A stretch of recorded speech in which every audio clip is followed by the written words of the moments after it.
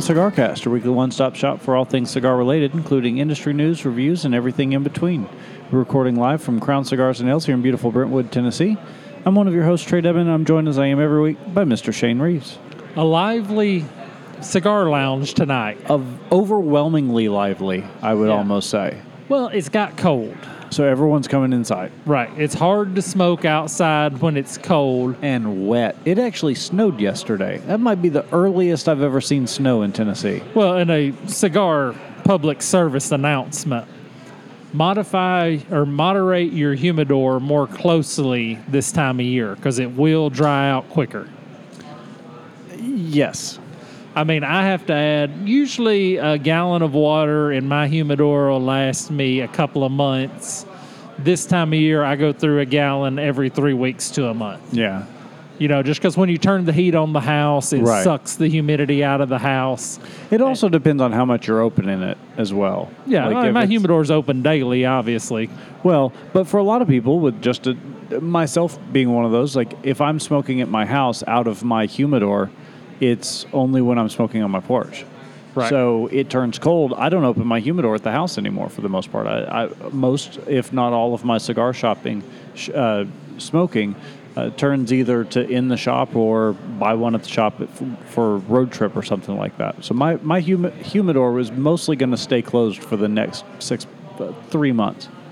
And I think that balances out. I guess it balances out to a degree. Mine, of course, I have the large humidor and I have the sliding door. I was going to say, the sliding glass on yours isn't going to be a perfect seal to begin with, and you're getting into yours still, even though it's turned cold. So, yeah, I could see how that would affect yours more than it does me. Because one of the things I learned early on was not to be a slave to the number. You know, everyone's like, oh, it's got to be 70%, or it's got to be 69, or it's got to be 71. And it's like, you know, anywhere between 68 and 72, you're kind of good. Oh, yeah. And sometimes some cigars are better just a little drier. Mm-hmm. Some cigars will have more flavor and come alive a little better if they are a little drier. Yeah, and some go the opposite way as well. You know, it's just one of those things that I learned early on, and it's one of the biggest pieces of advice I can give anybody who's just getting into the hobby, which is that, like, especially getting your first humidor, okay, what do I need to do? No, just don't be a slave to that number. Don't check your humidity every 2 hours. Like Ronco's rotisserie, just set it and forget it. Oh, yeah. Well, we'll come back to that because I actually have an article about that I want to hit later in the show. So, very interesting. But first, we need to light some cigars. We do. What have you got? Rarely do I have a day that I wake up in the morning and I just want a cigar all day. Uh-huh. But for some reason, today was that day for me. At work, I was thinking, I can't wait tonight, go do the podcast, smoke a cigar. And it's not like I had a particular cigar I was locked in on, though I did acquire a Buckeye Land through nefarious means and smoke it earlier today. But what I'm smoking tonight, I'll come back to that story. Okay. So last night I won poker. Mm-hmm. And one of the guys at poker said, can I put in one really good cigar instead of the two I owe to the pot? And I said, sure. And he put in the Don Carlos, the Man and the Legend cigar from Arturo Fuente. Okay. Now, I'm not a big Fuente guy. Right. But this one's interesting because this one is not a Dominican Puro. This is Dominican binder filler, but the wrapper is an African Cameroon. And this is the one that they made the special limited edition humidor for as well, right? Right. There's the special limited edition humidor that only 800 were made worldwide. It has the special little trap door on the back. I mentioned this cigar on the podcast where it was just me at the kitchen when Glenda had a wreck. Yeah. And because I had just gotten my hands on one, and I still haven't smoked it yet, so I'm a little jealous. But beautiful presentation, like the Fuente cigars. The wrapper is beautiful. The band art is exquisite. I mean, it's a pretty cigar. Which, you know, that's Fuente, right? You know that the band is going to be beautiful. It is a little smaller. I don't have the exact size listed here in this article, but I'm going to say it's about a 5 by 40. A little short of a Toro, a little more than a Robusto. It's a little bigger around than 40. That's probably a 50. Probably somewhere in there. But when you're used to smoking 60s, I can see why you might. Well, and I have these big paws, too, and that makes a big difference. and all. But I'm going to light it up and try it out. What do you got? So I have got something that I've only ever smoked one of before, and I do appreciate you putting this in my hand. And when I walked in and you said, "Oh, I've got a cigar for you tonight," I was like, "Heck yeah, Buckeye Land, let's go, let's do it." Which is what I was going to pull out of the humidor when I got here today. But no, this is from Caldwell Cigars. It's the Long Live the King. I had one of these cigars when it first came out, and I really enjoyed it. I've only had one, mostly because of the price point. You know, we've talked about that with this cigar before. Is that a new lighter? It is. It's flaming up red. It's like you just elected a new pope. Well, no, that would be white. Well, you just elected a new cardinal. Well, it's interesting because a lot of lighter companies are going to this now. It's a little flake of magnesium right in the tip. Yeah, they put a little of that, and so the flame turns red as it actually lights up. Do you know why they do that? I have no idea. It makes it easier to see. So it makes a perfect golf bag lighter. In fact, when I worked at the shop in Atlanta, we sold those by the dozens. That particular lighter, they were very, very popular. Most of the guys just dropped them in their golf bag, and that was kind of it. And the nice thing about that magnesium, that bright red flame, no matter what kind of light is out in the day, whether it's a little overcast, you get that haze, whatever, you can always see that flame, so you get a good light, good even light. Well, that makes sense. Now, it will wear out. So it will stop being red? Yeah, because that's just the nature of you're degrading the metal. Right. Every time you do that, so eventually it'll just kind of wear out. But the lighter will keep on working once it does, so it doesn't really matter. Well, I needed a good lighter to keep here in my locker because my kit is not with me tonight, which is a rarity. That is a rarity. And I said, occasionally I do the kits in one vehicle and I take the other one or something like that will happen. So I went ahead and put the money out. I mean, it's a Vertigo. It's the Vertigo. It's a 4-jet. I don't even know the model of it. I never know the name of but it's the one that has the 4-jet that angles. Right, has the angled head. Yeah, it can either be straight up and it's got the little cap on a chain. Like I said, very, very popular when they first came out. I haven't seen one in a while. You've had one of those before, though, right? No, Tim Hall had one of those. That's what it was. Tim carries one everywhere he goes. That's what he lit our microphone on fire with. That's what he used to set our microphone on fire. One of the early shows. Go back into the classic CigarCast to see that. But anyway, back to your Long Live the King. Yeah. So it's a... Wow, my screen went dark while we were talking about your lighter. Dominican Republic, Nicaragua, Peru. I mean, it's got a little bit of everything. This is the darker of the King is... So the King is Dead and the Long Live the King came out around the same time. The Long Live the King has a little bit more flavor, in my opinion, than the King is Dead. I don't know do you find that to be true as well? So the legend has it, and I don't know if it's true, but I had someone tell me once, and it sounds like a great story. The Long Live the King and the King is Dead were actually meant to be smoked back to back. Right. Which would make sense that the King is Dead would have a little less flavor because you're working it on a dirty palate. So I would think it would be the opposite. And you would think to maintain that same... Yeah, well, or even go a little bolder. I'm one of the rare people that likes a little bit lighter cigar as a follow-up cigar, but a lot of people prefer to go stronger so that it doesn't get covered up by the coating on your palate from the previous cigar. Well, and we could debate that all night because I've heard people say it both ways. Hey, if you've got two cigars and it's a long football game and you're going to have two cigars, smoke the lighter one first, then the darker one. I tend to start with the darker one and then go to the lighter one because the darker is naturally going to have more complexity. For the most part. But, I mean, the Long Live the King is in the medium to full-bodied range, like medium plus to medium full. I don't think you could get much stronger than, it's kind of a interesting place to start either way. We could do a whole show on order of smoking and what we should smoke and at what time, but that's not what we have in store for the show tonight. Real quick, as is our standard, we go ahead and talk about the legislative stuff first, get that out of the way before our cigars get good and hot. This week, the FDA took it a step further as far as banning flavored cigars. You know, they're starting to get the legislation in place, and they're actually focusing more on the vaping thing and more on, you know, you talked about Juul before the show. Yeah, I was going to ask if you wanted me to bring that up. I was just pulling the email I read this morning. Juul is 70% of the e-cigarette market, and they have announced, you know, they have a whole plan to kind of change their way. What do they got? Well, yeah, so what Juul decided to do is they're going to shut down all of their flavored stuff. They looked at the numbers. And so Juul's under heavy pressure from the FDA as well, specifically that company, because they are the market leader, to curb teen use, which is up, according to the agency, is up 75% over the past year. 75% teen usage of vaping. That's just, I mean, as someone in advertising, you want 75% teen growth. Like, that would be gangbusters. I don't care if you're doing, you know, fashion or phone accessory, whatever industry you're in. If you get teens to increase 75% a year, you're doing something right. However, you know, talking about vape usage, they're not really happy about it. The FDA is kind of... So...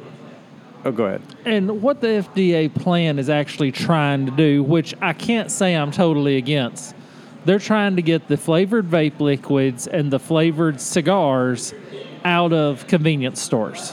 Which anytime you put cigars in a convenience store, in a gas station, in Walgreens, it diminishes the brand. You know, Macanudo famously, you know, is in the tins in a lot of those types of scenarios, and I think they're great. I've bought them when I've been in littler towns where they don't have a tobacco store or whatever. But the problem is I feel bad because they're not humidified, so that's a lot of people's only interaction with cigars, and they're, you know, dry and they taste bad, and it's like, It feels machine made. I mean, it really does. It doesn't feel like you and I smoke a cigar, a premium hand-rolled cigar. And, you know, as we talk about this, I do want to talk about the Knoxville Courier this week here in Knoxville, Tennessee, had an article about people calling for the end of the Alabama-Tennessee cigar tradition. I saw that. Where the winning team smokes a cigar. And someone wrote a very compelling article about how the health concerns for cigars really aren't what they are for cigarettes. It's true. Yeah, I mean, 2 cigars a day, not really. It's kind of like red wine versus hard liquor. You know, wine is alcohol, but people say it's okay to have a glass of red wine with dinner or something like that.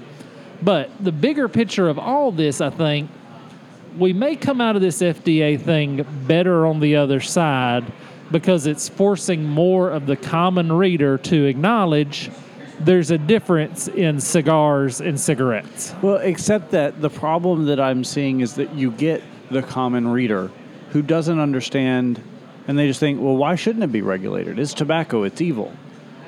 You know, so it really becomes up to us as members of the cigar community to truly educate people on why cigars are different than cigarettes and why it doesn't make sense to regulate this industry from an FDA standpoint, because the FDA doesn't have any real concern here. You know, if your problem is the kids, teen usage of cigars is minimal at best, so you're not getting anything there. And so then, okay, we'll talk about health and stuff. Well, I'm an adult, let me choose.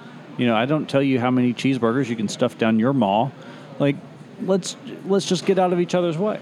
Yeah, it's the old conversation of, if you've waited for the government to raise your children, you've already failed. Right. I mean, if that's your decision, is that, hey, I'm going to put the government's going to put regulations in place that are going to help raise my children, you have already failed as a parent at that point. Yeah.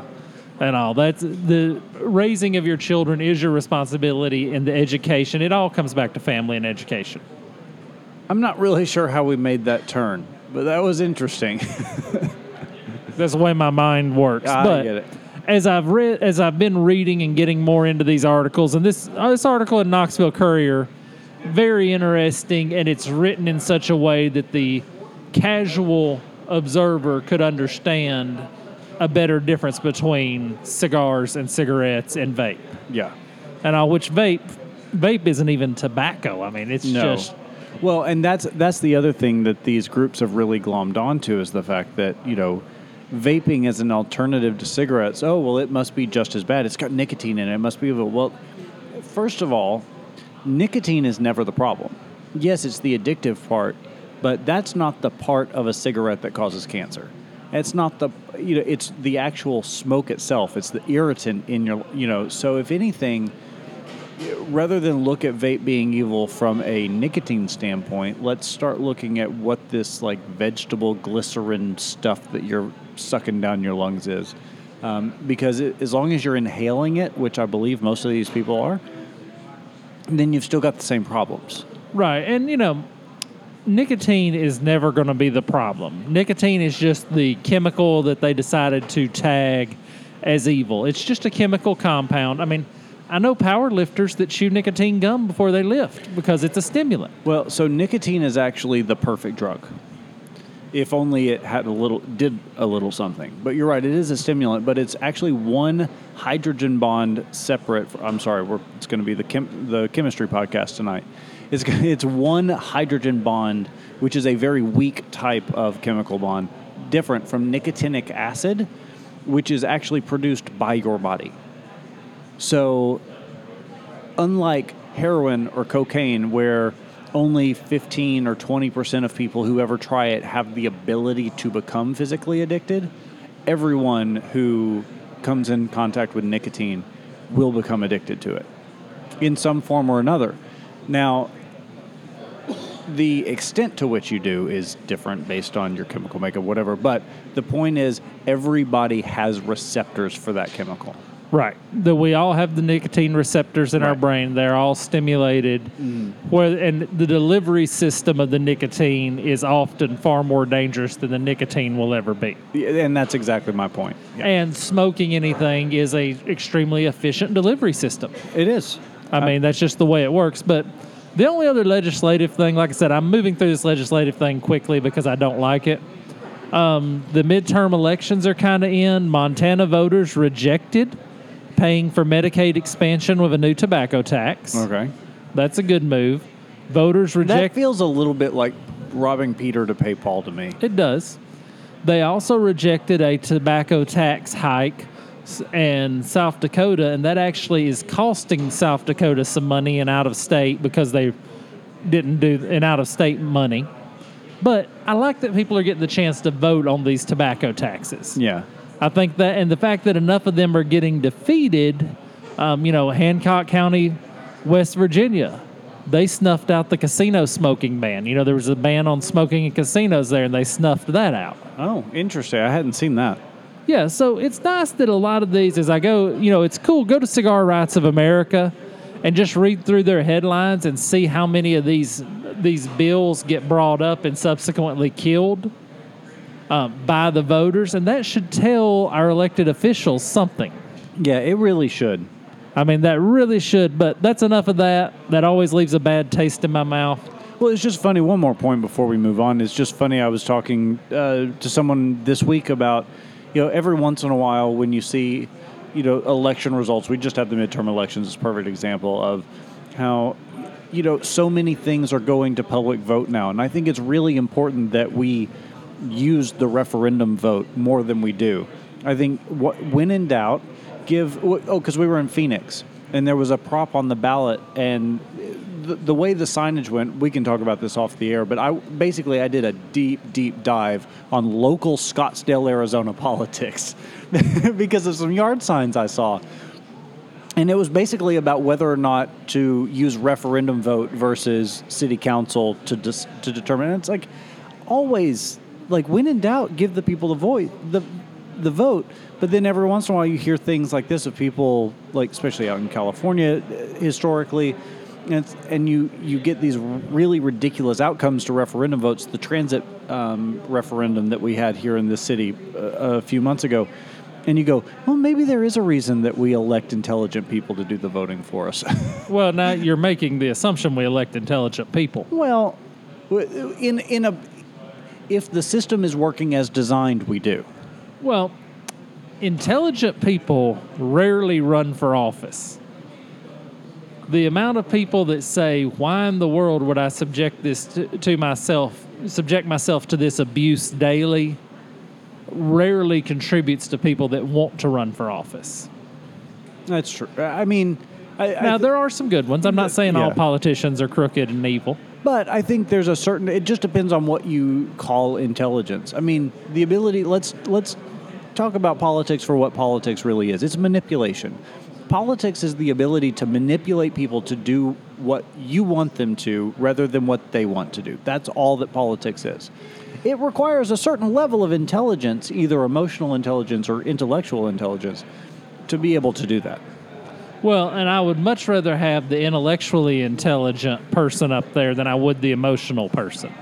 The emotional person, I feel this way, so that's the way it is, and that's not necessarily the way life works. Emotional intelligence is not necessarily letting emotions control and drive your decision making. Emotional intelligence refers to the ability for you to recognize the emotional bandwidth of others. So where it goes into feeding off of it. Let's talk about most social issues in politics. The things that people decide whether or not to back a candidate or a party oftentimes are not political issues, they're social issues, because that's where you get the emotional stake from the voter. So it's not necessarily the politician going, let's get off. I'm rabbit holing on this. I've got to start. I just find it so interesting. I've got to start smoking this cigar slower. This sucker is burning. We're 21 minutes in, and this cigar is burning like wildfire. It really is. It's got a good flavor to it. It probably has one of the more preferable flavors to the Arturo Fuente stuff that I've smoked. Which I've got to say is surprising to me because when I looked at it, it didn't look anything special. It looks a lot really lighter light. wrapper. Yeah, I wasn't necessarily impressed by the smell and the appearance of it. Again, maybe I need to grab one and smoke one after all. The price on these is probably going to be in the $20 a piece range.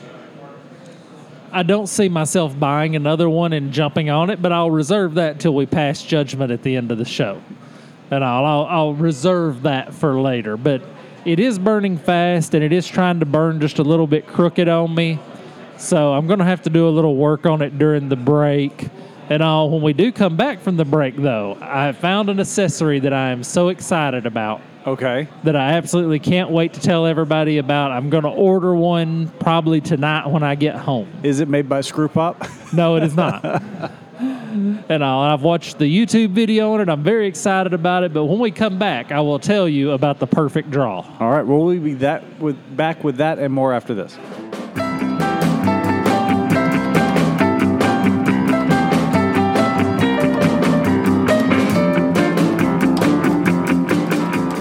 Shane here with this week's Cigar Under 8. This week I'm going to talk about a cigar near and dear to Trae's heart. I love this cigar, and I pick it up every time I find it.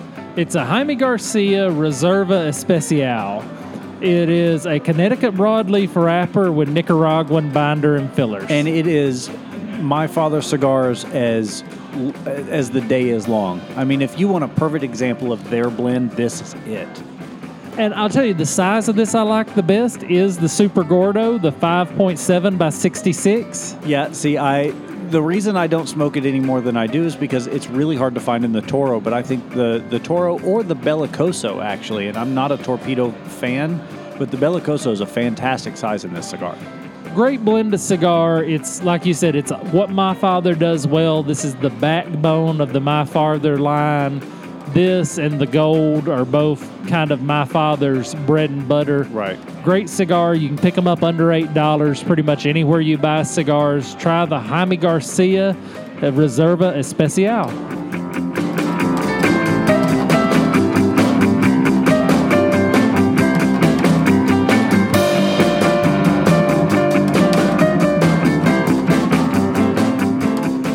And welcome back to the CigarCast. I'm one of your hosts, Shane Reeves. Sold.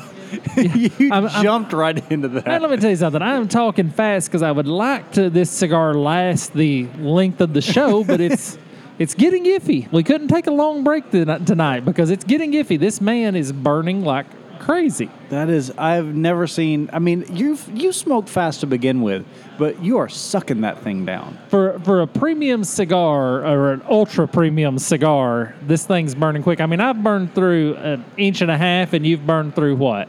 A quarter of an inch. Yeah. I mean, I've only ashed this thing once. Yeah. What do you think about the man? Oh my gosh, Or the it's so king much. It's so much better than I remember. I love the king. I keep saying the wrong cigar. That's fine. This is actually a lot better than I remember. Like I said, I know why I stay away from it, and it's not because I don't like it. It's just because rare is the occasion when I want to spend that much money for a cigar. But man, it's so good. Well, it's. I don't know if it's the Peruvian tobacco or the Nicaraguan, because I don't have much of a palate for Peruvian tobacco. I don't really know that flavor very well.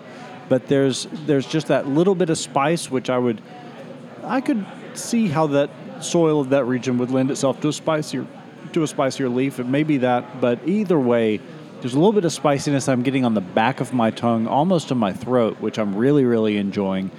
And it's kind of some cocoa leather kind of that I'm getting. I mean, it's your old man smoke. Right. And I'm just really, really enjoying it.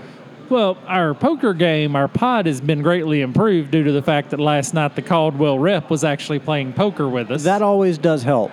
So our poker pot was a little more Caldwell heavy. And it's funny because we talked about it briefly last week. I've actually started keeping a bag in my humidor of cigars that I haven't smoked yet that I'm saving specifically to smoke on the podcast. Yeah.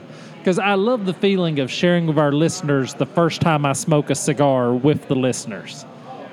And You're not going to throw me under the bus for that this week? No. I adequately ran over you last week about that. I think you've been shamed into superior performance later in life.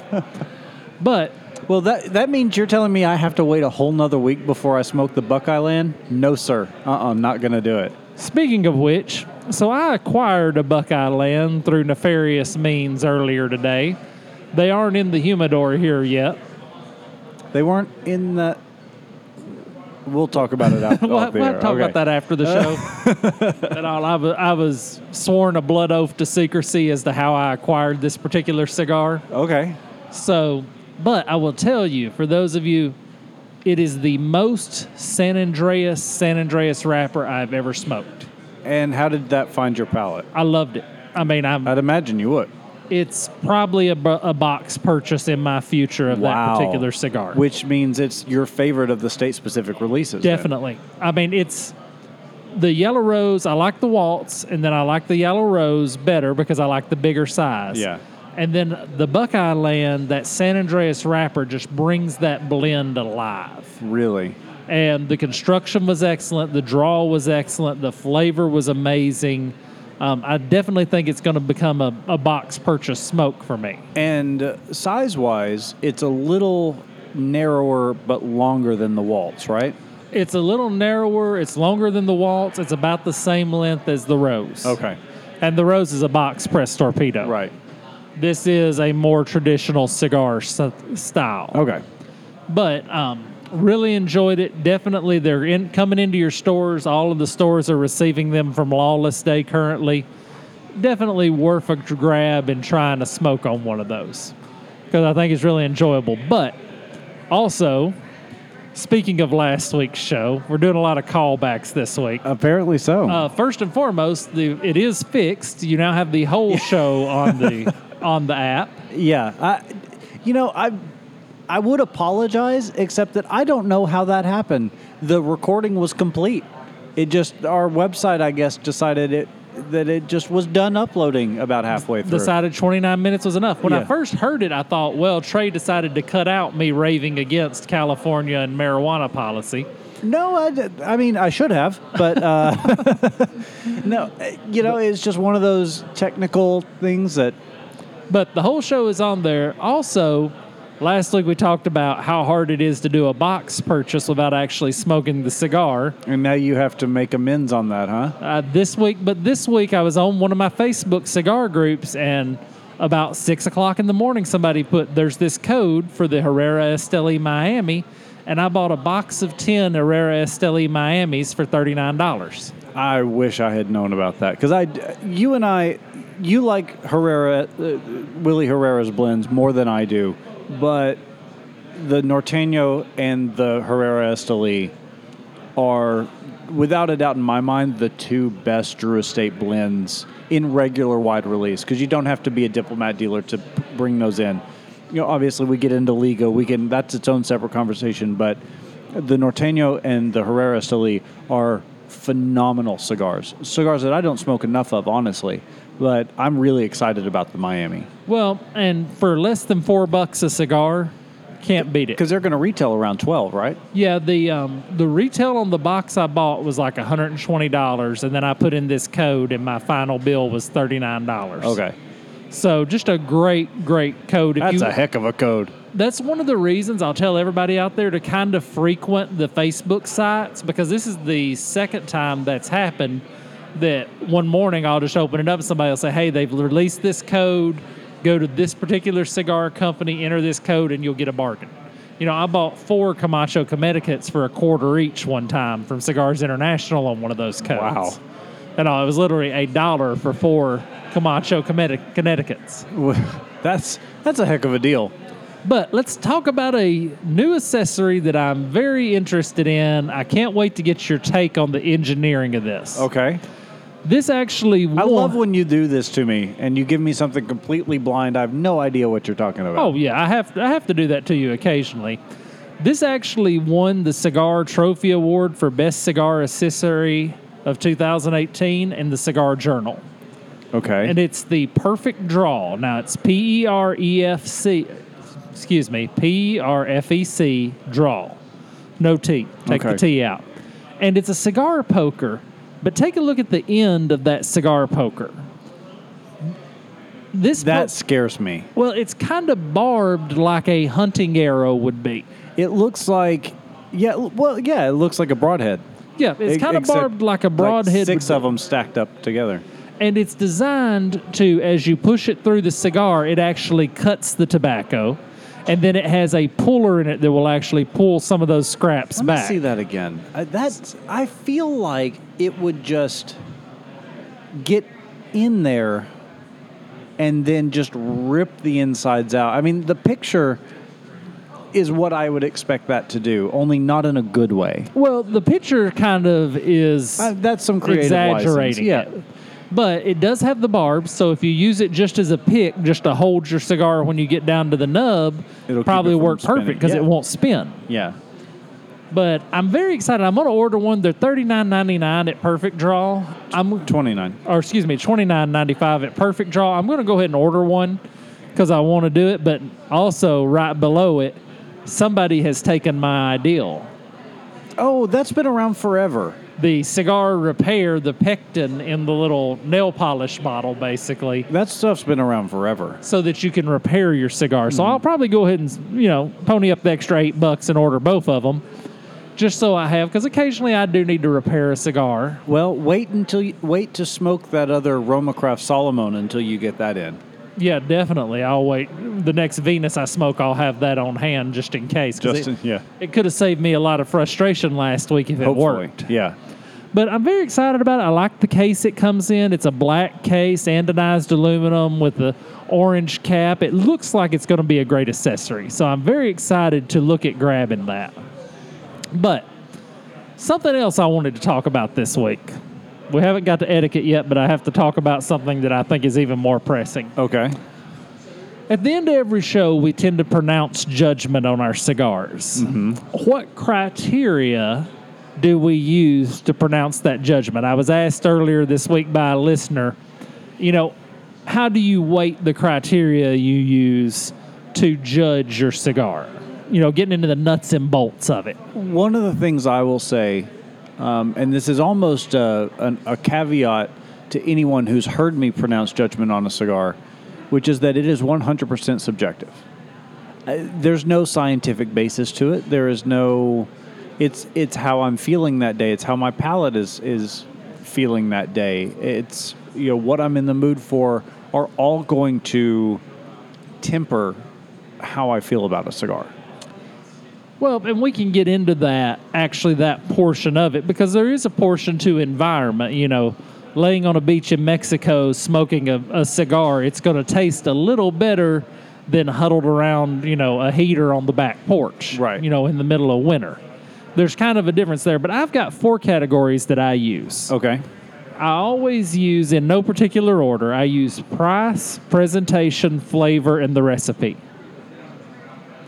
So I'm always going to look at what the recipe of the cigar is. Interesting. Mm-hmm. You left off something that I know should be on that list for you. What's that? Unless you're considering draw or construction to be in one of those categories, but it didn't. It doesn't seem like it fits into any one of those. Probably do need to add a 5th category for because you've spoken many times about how important how an otherwise perfect cigar can be ruined based on. Yeah, construction's very important. You're probably right. I need to add another category and go instead of 25% each, 20% each. So but they're all equal weighted for you. No, they're going to be a little variance. I'm not going to sit here and try to do the math in my head because 18 we'll end up, and 3/4% this one, and 12 and 75. Yeah. Yeah, so we're at 132%. So I'm not going to try to embarrass myself by trying to do that math, but I do want to hit each of these categories. What's your number one thing for the cigar? Well, My number one is construction. Construction and draw go together for me. So, because you can have good construction and bad draw, you can have good draw but a bad construction. Anyway. So, if a cigar explodes on me, if the wrapper bursts open and explodes on me, sometimes you can still have a cigar that draws well even when that happens. But to me, those two things are kind of the same thing. How much effort do I have to put into keeping the thing lit, keeping it burning straight, and getting good smoke out of it? I like a cigar that puts off a big plume of smoke. And if I have to really suck on a cigar to get something out of it and then it's just a wisp of smoke, that's not enjoyment for me.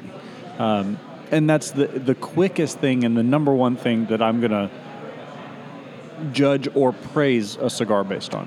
What percentage of importance is that to you? Is that 60%? Is that 80%? Is it 15%? What is it? It's 30%. You think it's 30%? Because I agree. Construction is going to be the most important part because it don't matter how good the flavor is.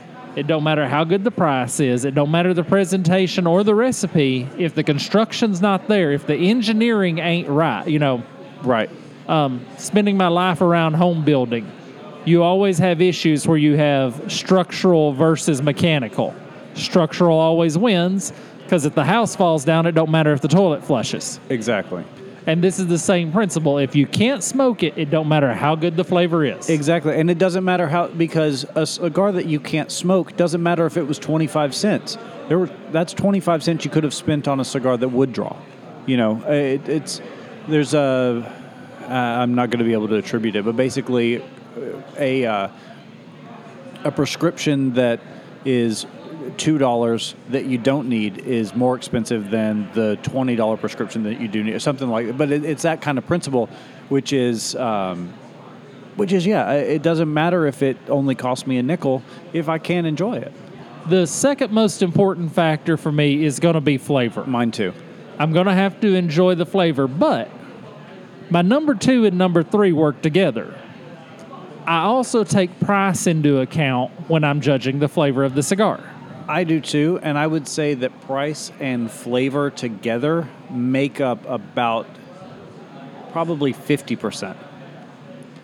Yeah, because, when you buy a $4 cigar, you expect it to taste like a $4 cigar. Right. The Drew Estate Factory smokes. I haven't smoked one yet. I plan to whenever I get around to it and get one. But I don't expect that to taste like a Liga number 9. Right. No, that's why I kind of group them together and give them a heavy weighting, because a cigar that doesn't taste that great but is really economical, those are going to balance each other out. Just like a cigar that tastes amazing, but if I had to take out a second mortgage on my house to pay for it, well, then that's going to, and they balance each other out often, which is why we talk so highly about cigars like the Charter Oak or the Toronto Vault series that are, $5 and $6 cigars that taste like $9 and $10 cigars. And I basically have 3 categories for pricing. I have under $8, I have between $8 and $16, and then I have Padron money. Yeah. Once you cross into Padron money, my flavor expectations are very high. Yes. Because I know I can get a Padron. As are my construction expectations. Yeah. I mean, if I can get a Padron, and that's kind of what we search for a lot. And we always try to tell people about is like the Vault series, like the Charter Oak, the cigar that's the sleeper, that it's not the big price, but it's a great flavor, a lot of flavor. This Fuente, the Man that I'm smoking, which is slowed down. I've slowed down smoking it because I've been talking more. But it seems to have kind of matured a little bit as the heat goes through. The tobacco is expanded, and it's burning a little slower now than it was. At the price point of this cigar, I do expect more flavor than this. I will say I would expect more complexity because this is a Padron money cigar.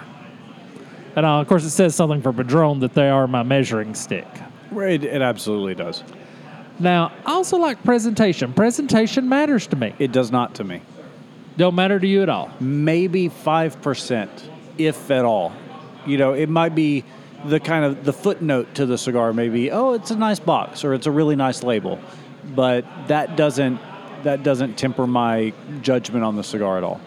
I'm thinking in terms of a cigar that's going to catch my attention that I'm more likely, we could probably break this down further and even break down to before you smoke the cigar, what are the factors in choosing the cigar and what are the factors in judging the cigar at the end of it. Well, to that extent, though, I do get your point because a cigar that presents well is going to inherently come with higher expectations on the front end. So if it looks good, you're going to expect a little more out of it. So, well, and also there's the gifting side of it. If I gift somebody a cigar, I want to gift them a cigar that does present pretty well. I don't want to do just a tatuaje with a single band. It's true, but at the same time, I'm also not passing judgment on that cigar because I'm not the one that's smoking it. That's true. And the last thing is the recipe. I do always look at the recipe and I guess that's more a process of elimination. Well, for me, where you say recipe, I'm going to say flavor. I know we kind of already talked about flavor, but the recipe is going to drive the flavor. Well, when I say recipe, I refer to how did they utilize the elements. Did they, when we speak about the Buckeye Land and how San Andreas wrapper is. Or was it the La Aurora Corojo that I had the other week that was just Corojo as Corojo get? No, that was, I don't remember what cigar that was. It was a Perdomo, wasn't it? No, they don't make a Corojo. Oh, okay. But yeah, and if it says San Andreas, I don't want it to have been blended out of it. If it says Kentucky Fire Cured, I want to taste the Kentucky Fire Cured tobacco. I don't want the blend. It was the Aganorsa Leaf. There you go. The Aganorsa Leaf Corojo. Yeah, the Aganorsa Leaf Corojo. Yeah, how well does it utilize the components that it's using? Well, because sometimes they miss. Sometimes you get a Cameroon wrapper that really they put too, for whatever reason, the binder and the filler, because Cameroon's a tough wrapper. Yeah. Cameroon is a wrapper that to bring out the flavor of Cameroon, you've really got to have your blend on point. Mm-hmm. It's so easy, especially that's why you don't see a ton of Nicaraguan cigars with Cameroon wrappers, because the Nicaraguan tobacco is so much drier, so much sharper. I don't know, does Jaime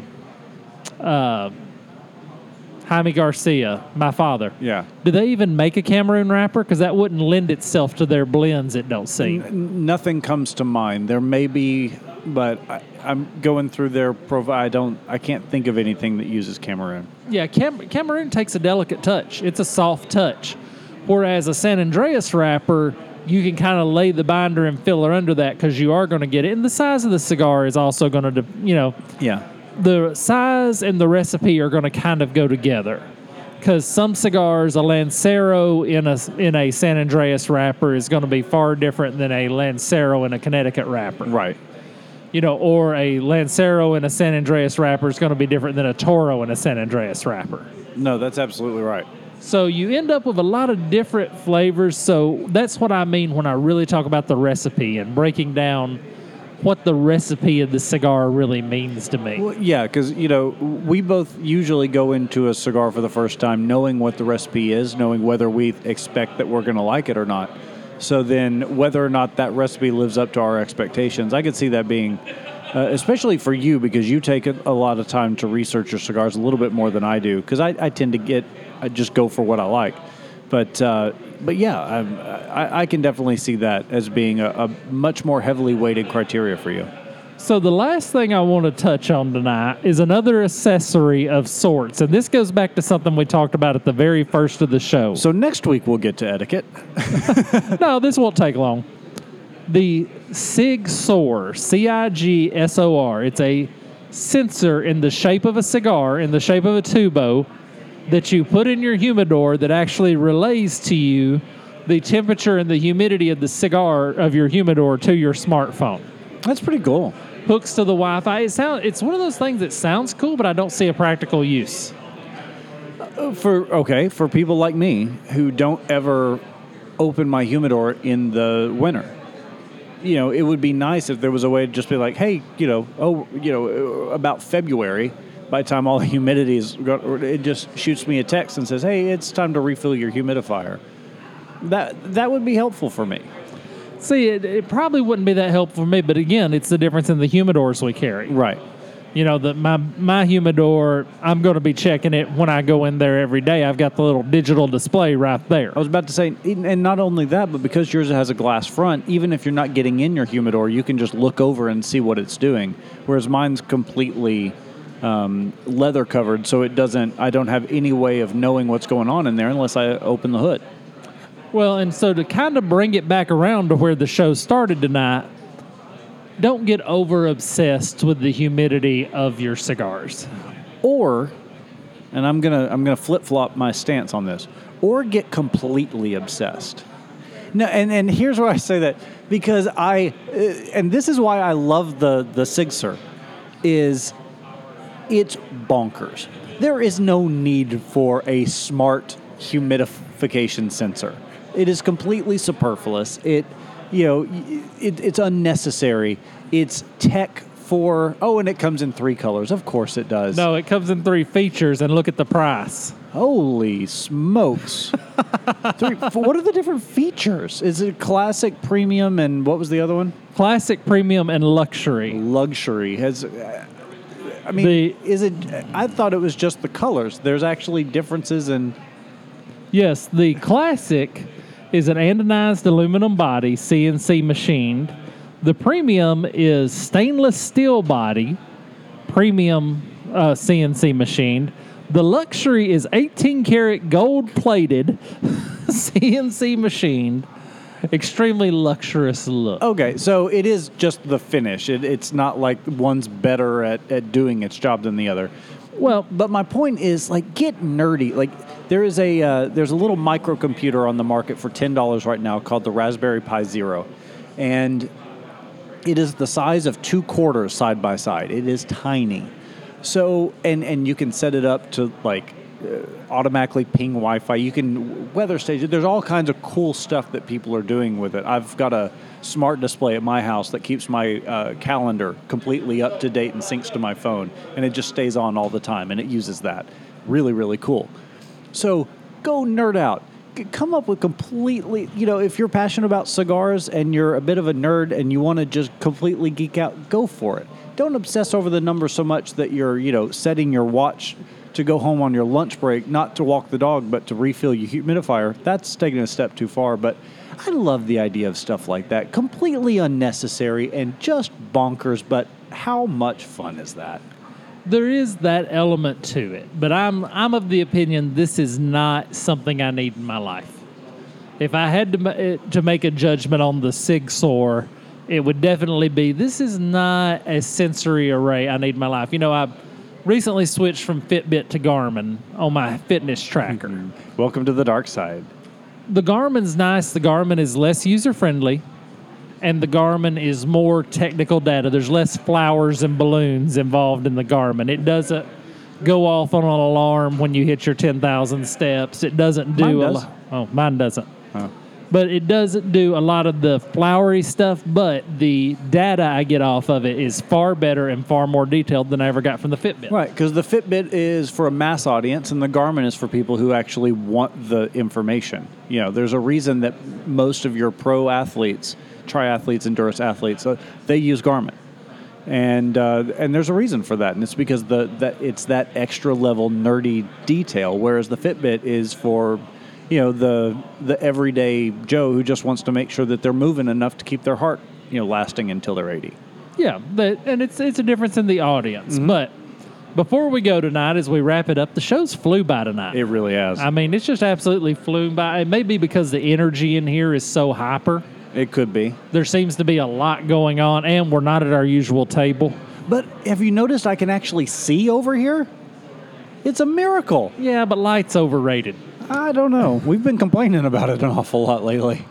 But pronounce judgment on Long Live the King. Okay, well, construction and draw-wise, it has been perfect from the moment I lit it up. It's burning really, really slow. Part of that's because I'm talking more than usual this week. The flavor, like I mentioned, I'm getting some spice on the back of my tongue. Normally I get spice on the front of my tongue, so I'm really enjoying how this is hitting me. It may be, I wonder if it has something to do with it. It is a little bit smaller ring gauge than I normally smoke. It's about a 48, I would say. So how different wine glasses, there are different shapes for different types of wine. I wonder if it may be something along those lines, that the size is changing the shape of my mouth, which means I'm tasting a little bit different. But I'm really enjoying that aspect of it. It was free, so that's even better. Thank you for that, by the way. And anytime. And like I said, I'm not very familiar with what Peruvian tobacco tastes like, but there's certainly something about this recipe that I really do enjoy. And I would love to try and find more cigars that utilize a Peruvian tobacco to see if I could, because there's some sun-grown wrappers, Corojo wrappers, and, Connecticut broadleaf. I can taste those. They have very specific flavors. I'd love to develop a palate for Peruvian tobacco to find out if that's what I'm really enjoying about that. Now, have you done a retro hell? I have not. I'll do that when you pronounce judgment on your cigar. So the the construction leaves a little to be desired. I mean, you see my wrapper's kind of coming off. It started out burning fast, burning crooked. The construction, the draw is excellent, though. Could I venture a hypothesis to your draw issue or your construction issue?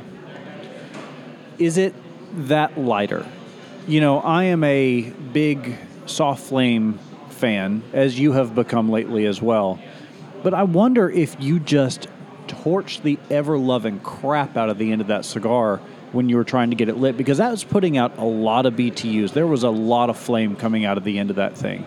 Very well could be. It could have to do with user operator error. I did do a V-cut on it, so I am getting a little more draw area than just a straight cut would have offered me, or a punch even.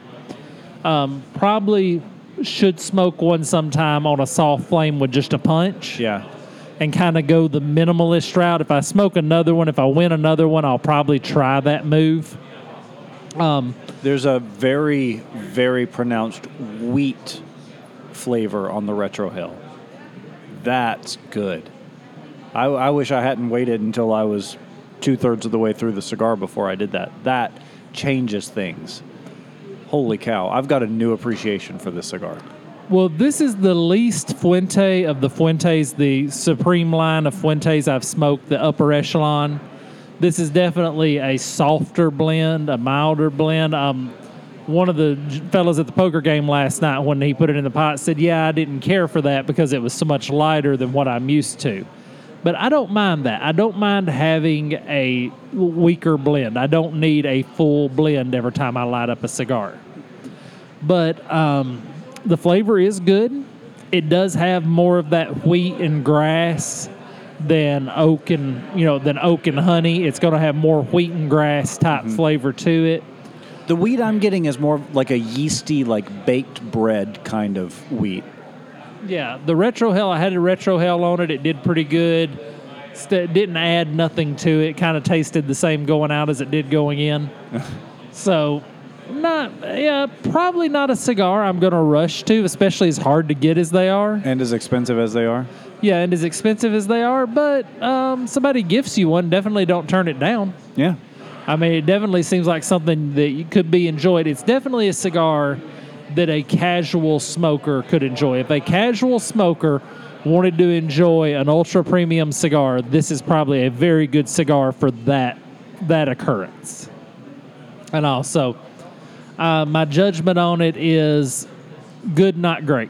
Okay. Well, excellent. Well, I still want to get my hands on it and see what all the hullabaloo is about, because it looks interesting. And based on your review, I think if I can, hopefully the one I get will burn a little straighter and a little slower. But yeah, I am looking forward to getting my hands on that. Well, we have thoroughly exhausted everything we've got for the show this week, I believe. Except for etiquette, but we'll get that next week. So in the meantime, you can get a hold of us, info@thecigarcast.com via email. We're also on Facebook at facebook.com/thecigarcast, and you can get us at Instagram and Twitter at thecigarcast. Well, until next week, everyone have a great cigar and think well of us.